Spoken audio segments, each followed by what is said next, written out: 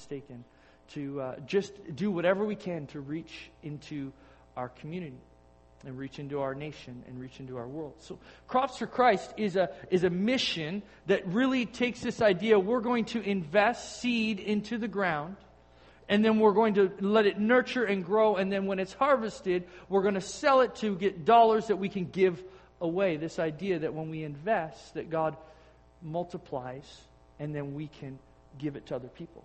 So this newsletter is to give you a picture of what Crops for Christ is. There are two ways you can help with us in Crops for Christ. If you want to help financially, we make a commitment as a church to give about $6,000 or so to this mission and this ministry, and then we turn around and give all the money away. And so we make it part of our general dollars, part of our missions budget to give. If you want to help cover some of those costs and you feel like this is something God's calling you to invest into, then you're more than welcome to do so. You can put it on the offering envelope, just mark it Crops for Christ, and we'll transfer the money through that way. And the other thing which is important, just like we called the church to prayer for dreams, is to pray that God would provide a great growing season, that the seed would be good seed, and that it would grow well, it would yield a good crop. We pray for the harvest. We pray for the missionaries that we're going to invest these dollars to. So there's a few things, like I said, that you can do. You can give financially, you can give in your time in prayer, whatever you feel God's leading you to do, we encourage you to do. And we are excited to partner and to prepare for what God wants for us to do with these dollars in 2016. So if you have any other questions, kind of a quick highlight, you can read through there. If you have any other questions, you can ask me. But this whole idea and this whole mission, the heart behind it is, how can we sow into the kingdom? And how can we expand the kingdom? And what can we do to reach and to care and to give to other missionaries that are doing work across, like I said, whether it's locally, globally, nationally, or globally. And it's this idea, we're going to give, we're going to put seed in the ground and believe that God's going to bring an incredible harvest. That brings me to where we're going to go this morning. There's this principle that God gives us in Scripture. So if you want to get your insert out to fill in the blanks, we're going to walk through that. There's this principle, and it's this unchangeable principle that God gives us, and it's called the seasons of life cycle.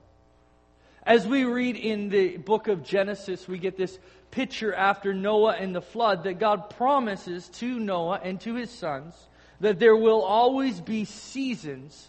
There will always be seasons in the natural, but there will always be seasons in life. It becomes this unchangeable principle that we have seasons. We read this in Genesis chapter 8, verse 22. It says, "As long as the earth remains, there will be planting and harvesting, cold and heat, summer and winter, day and night." In the New King James translation, it says it this way: "While the earth remains, seed time and harvest, cold and heat, winter and summer, and day and night shall not cease." That there will always be seasons in our culture and in our, I guess not really our culture, but our location. We get 4 seasons. I love all of our seasons. I'm hopeful that winter is always shorter than the rest of the seasons, like many of us are. But I love that we have 4 seasons. We get to see all of the change. And there's this cycle of life, seasons of lifestyle, and it affects us in a natural sense, but it affects us in a spiritual sense. That there's a promise that God made, that there will be seasons in your life. There will be time to sow and to invest. There'll be time to wait. There'll be time to harvest. And there'll be time of winter. Ugh. I am glad that winter is behind us. In fact, if we look at the 4 seasons that we have in this life cycle, we have this winter, which is this dormancy season. It's like everything's dead, nothing's existing. It's, snowy and cold. And this year was a great winter. I mean, we really can't complain about the winter that we had compared to the last 2. Nobody told me when I moved to Northern Ontario that the winters were anything like the last two, the two before this one, the previous two, my first two winters. Oh, it's like this dormancy. It's this season where it's dead. In fact, I wrote an article in our memo last month about this winter blah. We're in this season and winter is so overwhelming and sometimes painful and cold and dark days, and we never feel like we're going to get out of it. But the beauty of the promise that God made with Noah is that there's seasons. And there's seasons of life cycle, there's seasons of in the natural and the spiritual. And that there is this winter which is dormancy, but there's spring that's coming. And with spring is sowing, it's new life. It's the budding on the trees. It's the plants that are making their way, just starting as we've sowed them into the ground. They maybe start to grow just a little bit. Spring, it's something good is about to happen. That it's this exciting time of year where we get rid of our winter coats and we get rid of the cabin fever and we're all outside and enjoying the beautiful weather like yesterday. And it's springtime. It's sowing time. It's time to prepare our yards. It's time to prepare our homes. It's time to clean out the closets. It's time to get everything ready, naturally and spiritually. Well, with spring moves us into what every child in school loves to hear the word summer, which is the growing time. Summer, which is growing time, where everything starts to grow and kids are excited because they don't have to study anymore and they get the summer break, and it's this great time, season. It's where everything starts to grow and we really start to begin the process to see, I'm going to see something come back from what I've invested in or what I've sown in or what seeds I've put in the ground. I'm going to start to see them back. And then in the fall, we get our harvest, where we get to pull off what we've invested into the ground. And then, like the promise goes on, we get winter. But then spring comes. Then summer comes. Then fall comes. And then we get winter. And it's a season of life. And it's not bad. It's good. And it's good for us in a lot of ways. And what I want to take this morning is some time and to walk through three simple process. This three pieces or three process to this idea that God promised us in Genesis. The seed, the time, and the harvest. To break it into three components and how it works for us here and now in our lives, naturally and spiritually. So let's dig right into this. Seed, time, and harvest. Winter's dormancy, spring is sowing, summer is growing time, and the harvest is the fall. There's always a process to go through. So the first part we want to look at is this. What does it mean to have seed? And seed is the spreading time, the process when we're going to start investing and pouring that seed into the ground. And I know that many of our farmers are excited for the ground to dry up and the time to get in the field to happen. And we're praying that God would continue to dry the land and continue to give us a great season again like He did last year. Seeds can look like a multitude of things. Different seeds look like different things. In Scripture, one of the most common pictures of the seed that Jesus talks about is when He's talking in His parables, which represent the Word of God or the kingdom of heaven. In Luke chapter 13, start at verses 18 and 19, Jesus says these words. Then Jesus said, "What is the kingdom of God like? How can I illustrate it? It is like a tiny mustard seed planted in a garden. It grows and becomes like a tree. And the birds come and find shelter among its branches." This picture of the seed that Jesus is talking about is the kingdom. How it's expanding, how it starts with a little seed, a little plant in a heart, which then grows, or the kingdom of God, or the Word of God, how it reveals life to us. Seeds in this context in which Jesus is talking about is good seed, or seeds often referred to at times as seeds of faith. But like everything, there's a good seed, and Jesus kind of talks about there's a bad seed as well. That there can be bad seeds, seeds of doubt or seeds of discord. That there could be bad seed amongst good seed, as he talks about in other parables. Seeds, as Jesus talks, represents the Word of God, the kingdom of heaven. But there's also another thing that seeds can be about. Seeds can represent activities, dreams, or plans. Every one of us has these seeds planted within us. That if we take time to nurture them, if we allow them to grow, that we can see things differently. We all have dreams of some sorts. We all have goals or plans that God places in our hearts. Sometimes we don't realize them and or recognize them. But the seed is a time to spread. It's when we begin to open up our hearts to allow maybe God to speak into them.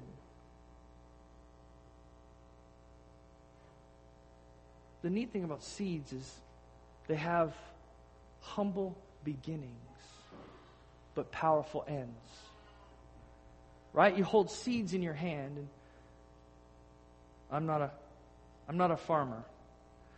I don't even claim to be good at caring for vegetables, or I let my wife take care of that. But you put seeds in your hand, and they're so small and seemingly insignificant. They don't look anything like what is going to come out. And when I put some hot pepper seeds in my hand, they look nothing like the hot peppers that I want to eat. They're these small little seeds. Yet they have powerful ends when they've matured and grown. They have these humble beginnings. They're just these little seeds, these little things. And sometimes we have trouble envisioning what it could actually look like. How could the acorn actually turn into the tree? These humble beginnings, yet powerful ends. How as Jesus talks about this mustard seed. Have you ever seen a mustard seed? It's so small. And yet it becomes a tree, a great tree that provides shelter and protection, that provides a home for the birds and shelter. Humble beginnings, yet powerful ends. And we have to plant these seeds, and whether they're seeds we plant in people's hearts with the Word of God, and it starts off as maybe something that they don't understand, but God has a way to work it within them, that it grows into this, I need more. Or maybe it's the dream. God plants a seed in your heart, and you have no idea how that could look, but you know that God's planted it in your heart to do. I don't know how I'm going to do that. Humble beginnings, powerful ends. I had a young student going into grade 9 when I was in my first church, pastoring on my own. The student was a very young age, had a heart to learn music. He picked up the piano when he was very young. God just I just want to learn how to play music. This humble beginning of, that, what's the first tune everyone was, do, do, do, do, do, do, whatever it is. The tune that everyone learns first. Fast forward the clock 15 years, and he's leading worship at one of our large churches in British Columbia. Humble beginnings, yet powerful ends. When we plant the seed that looks so insignificant. The same young man was learning to play keyboard, and all our leaders left, and I may have shared this story before. All our leaders left, and I looked at him and I said, I think you can lead worship for us. He says, no, I can't. I said, just do it. He led worship for us, like I said. Now he's leading worship elsewhere. But God has a way of nurturing and growing these seeds, but we have to be willing to spread them. We have to be willing to spread them. Look at, not to center you out, Jared, but love music. There was a need to lead music, and so he picked up a guitar. Learned how to play the guitar. New bass guitar, learned how to play guitar, and now he's an important piece in our worship services, leading us into the presence of God. Simple seeds, humble beginnings, yet powerful ends. Incredible ways that they can work. 1 Corinthians chapter 15 says, what a foolish question, Paul says. What a foolish question. When you put a seed in the ground, it doesn't grow into a plant unless it first dies. And what you put in the ground is not the plant that will grow, but only a bare seed of wheat or whatever you are planting. That doesn't look like what you're getting. It has this humble beginning. But when God does the work, it creates this incredible, powerful end. The seeding process is time to spread and time to pour out those seeds. It's time to allow those seeds to drop into your heart, that they can bring change and transformation. In fact, proper seed planted in proper ground. Proper seed planted in proper ground under proper conditions produce a prosperous harvest. I'll read that again. Proper seed planted in proper ground under proper conditions produce a prosperous harvest. Seeds, humble beginnings, powerful ends. In fact, it takes faith to begin the process. It takes faith, one, that the seed that you're looking at is going to turn into what you're hoping to get.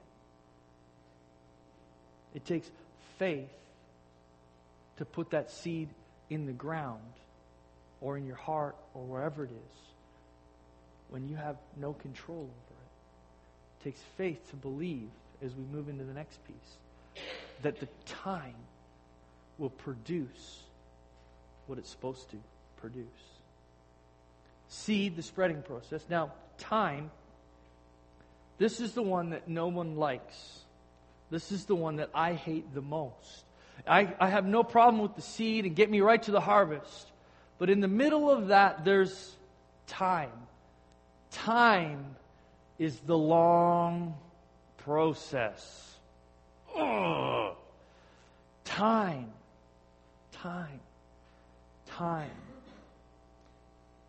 When you plant the seed, you then have to wait.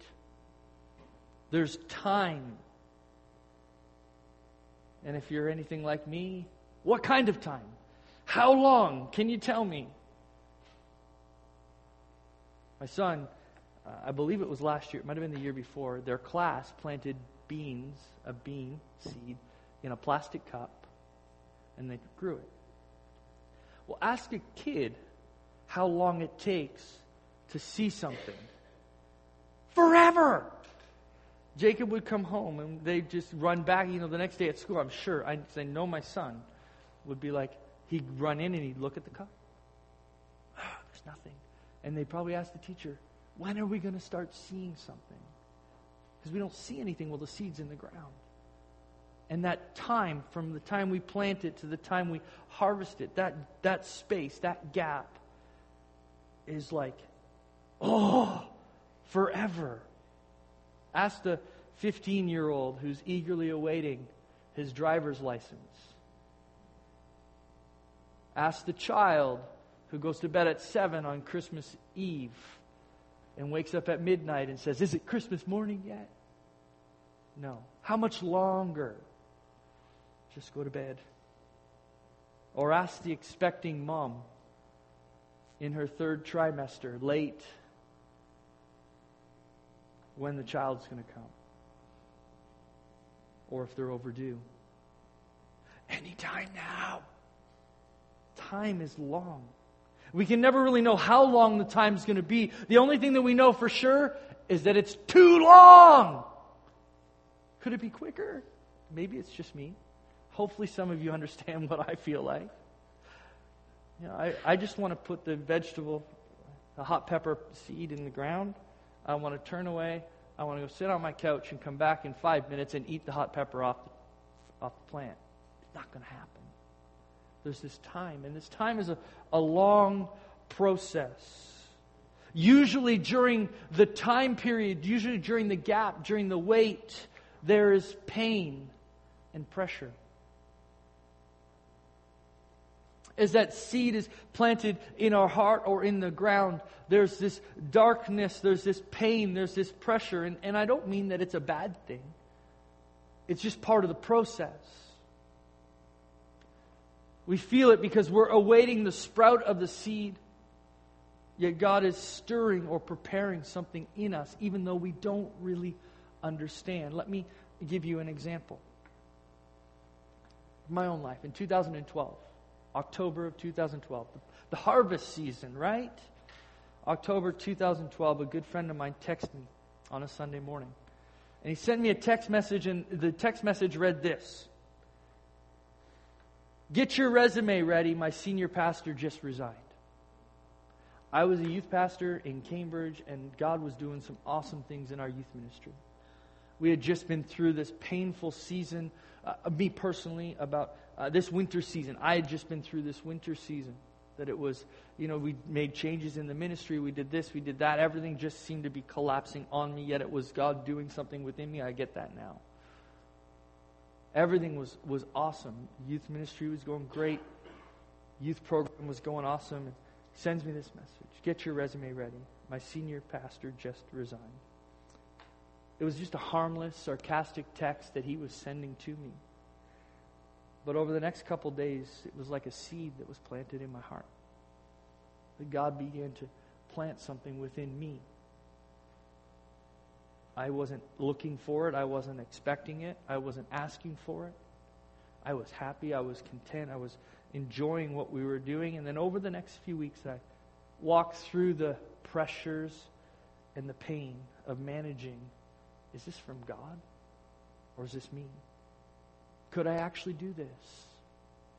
Is this what God wants me to do? I met with our district superintendent. And over the conversation, I knew that God was calling me into this new season of ministry. Yet, I had no idea where, what, or how. After that, we had to put together our resume and we had to send it out. And let me tell you this, it is a long, painful process. And if you've ever applied for a job, you know exactly what I'm talking about. It's long and painful. You don't know if you're going to get a phone call. You don't know who's got your resume unless you've sent it directly to them. The way that works within our fellowship is we give it to our district office and they distribute it from this. You have no idea what's going on. It's dark. It's lonely. It's painful, but not in a bad way. It's painful because we want to see the end result and we're in the middle of it during the time. Then you start feeling phone calls or you go for interviews, and it's this painful process as you start to put yourself in places where you go and you sit down and you say, "Oh, I could maybe be here," or "Oh, I could maybe be there." And all the while you're still trying to wrestle through it, and the worst part is you're doing it on your own. You're lonely. And the time, that gap between the plant to the harvest, that time is long. And there's pain and there's pressure. But in all of it, God is working something out within you. He's stirring and preparing you for the harvest so that you're ready to step into whatever it is that He's calling you to. Yet it's still painful. In fact, we go through all of this. We struggle through it. We wrestle through it. We want it to end. It's lonely. It's long. It just seems to be out of control. And yet the best part is that God is in complete control. That God is actually in complete control.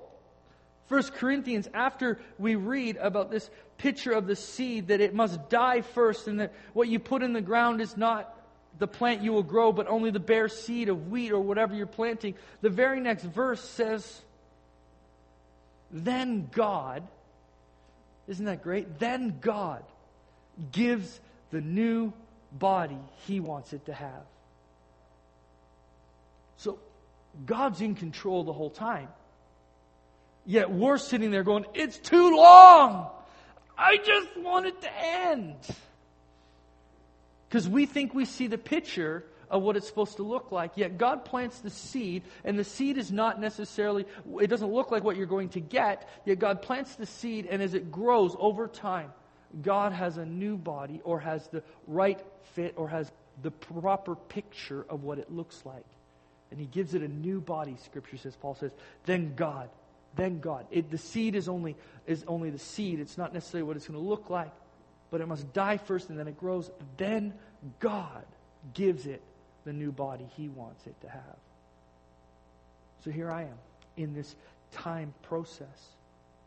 And I want it to end for me. But God was stirring in me. God was preparing me. God was in that dark space, not bad space, dark space, like the seed in the soil. God was preparing my heart. God was working things out for me. God knew in advance what it was going to look like. And I was through this time process so that when it was time, when I was ready, that God would provide. And that's like in our lives, with our dreams, with our seed, with our plans, our activities, whatever it is. The Word of God speaks life. And there's this time where it's growing within us, and then all of a sudden, it starts to explode.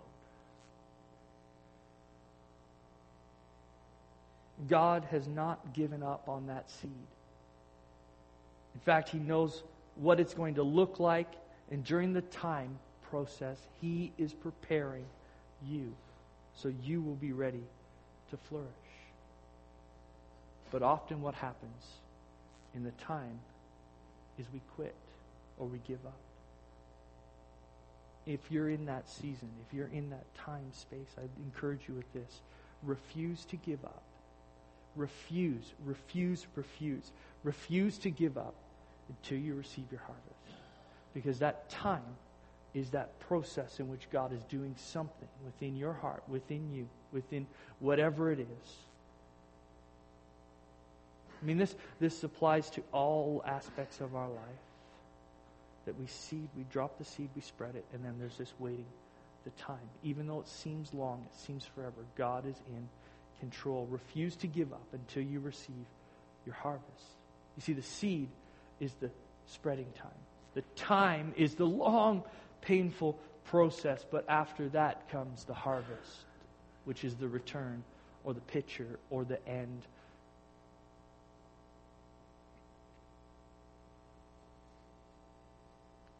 Now we need to continually remind ourselves that we do not do anything to bring about the harvest. We don't grow the plant. We plant the seed. We may water it. We do some care. But we have no control about that seed as it's growing during that time.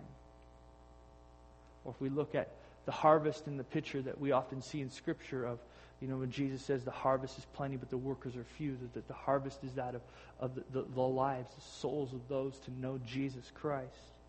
That we don't save anyone, that God does all the work.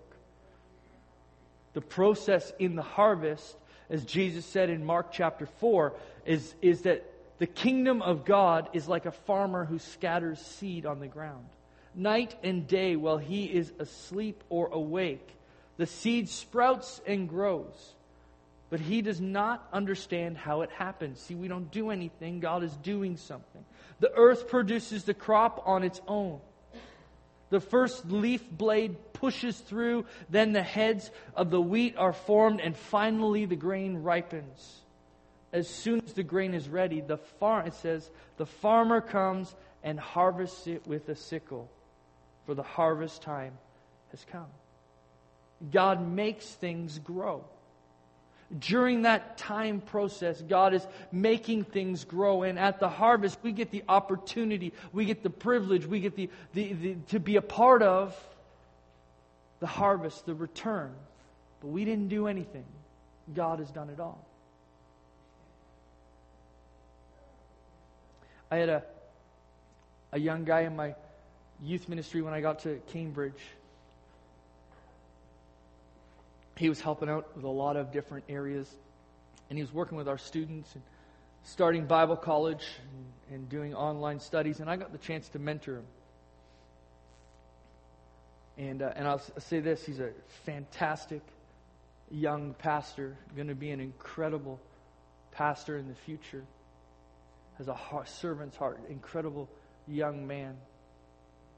And I'll say this, I really had nothing to do with it. I got the chance to mentor him, but there were people who had invested seed, there were people who had invested time, and I just got the opportunity to be on the tail end, to see him grow and to flourish and to be able to push him off into ministry. But I didn't do anything.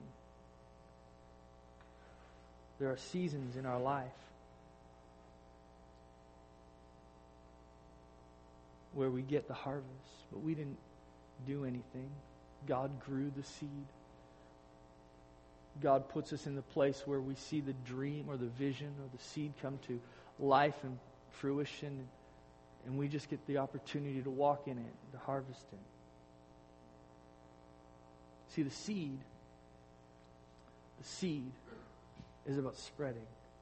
The time is that long process where God is in control, and even though there's pain and pressure, He's making something happen. And then we get the harvest where we get to see the return. So here's what I would challenge you with this morning, friends. Never stop spreading seed. Never stop spreading seed. Galatians 6, chapter 6, verse 9. So let's not get tired of doing what is good.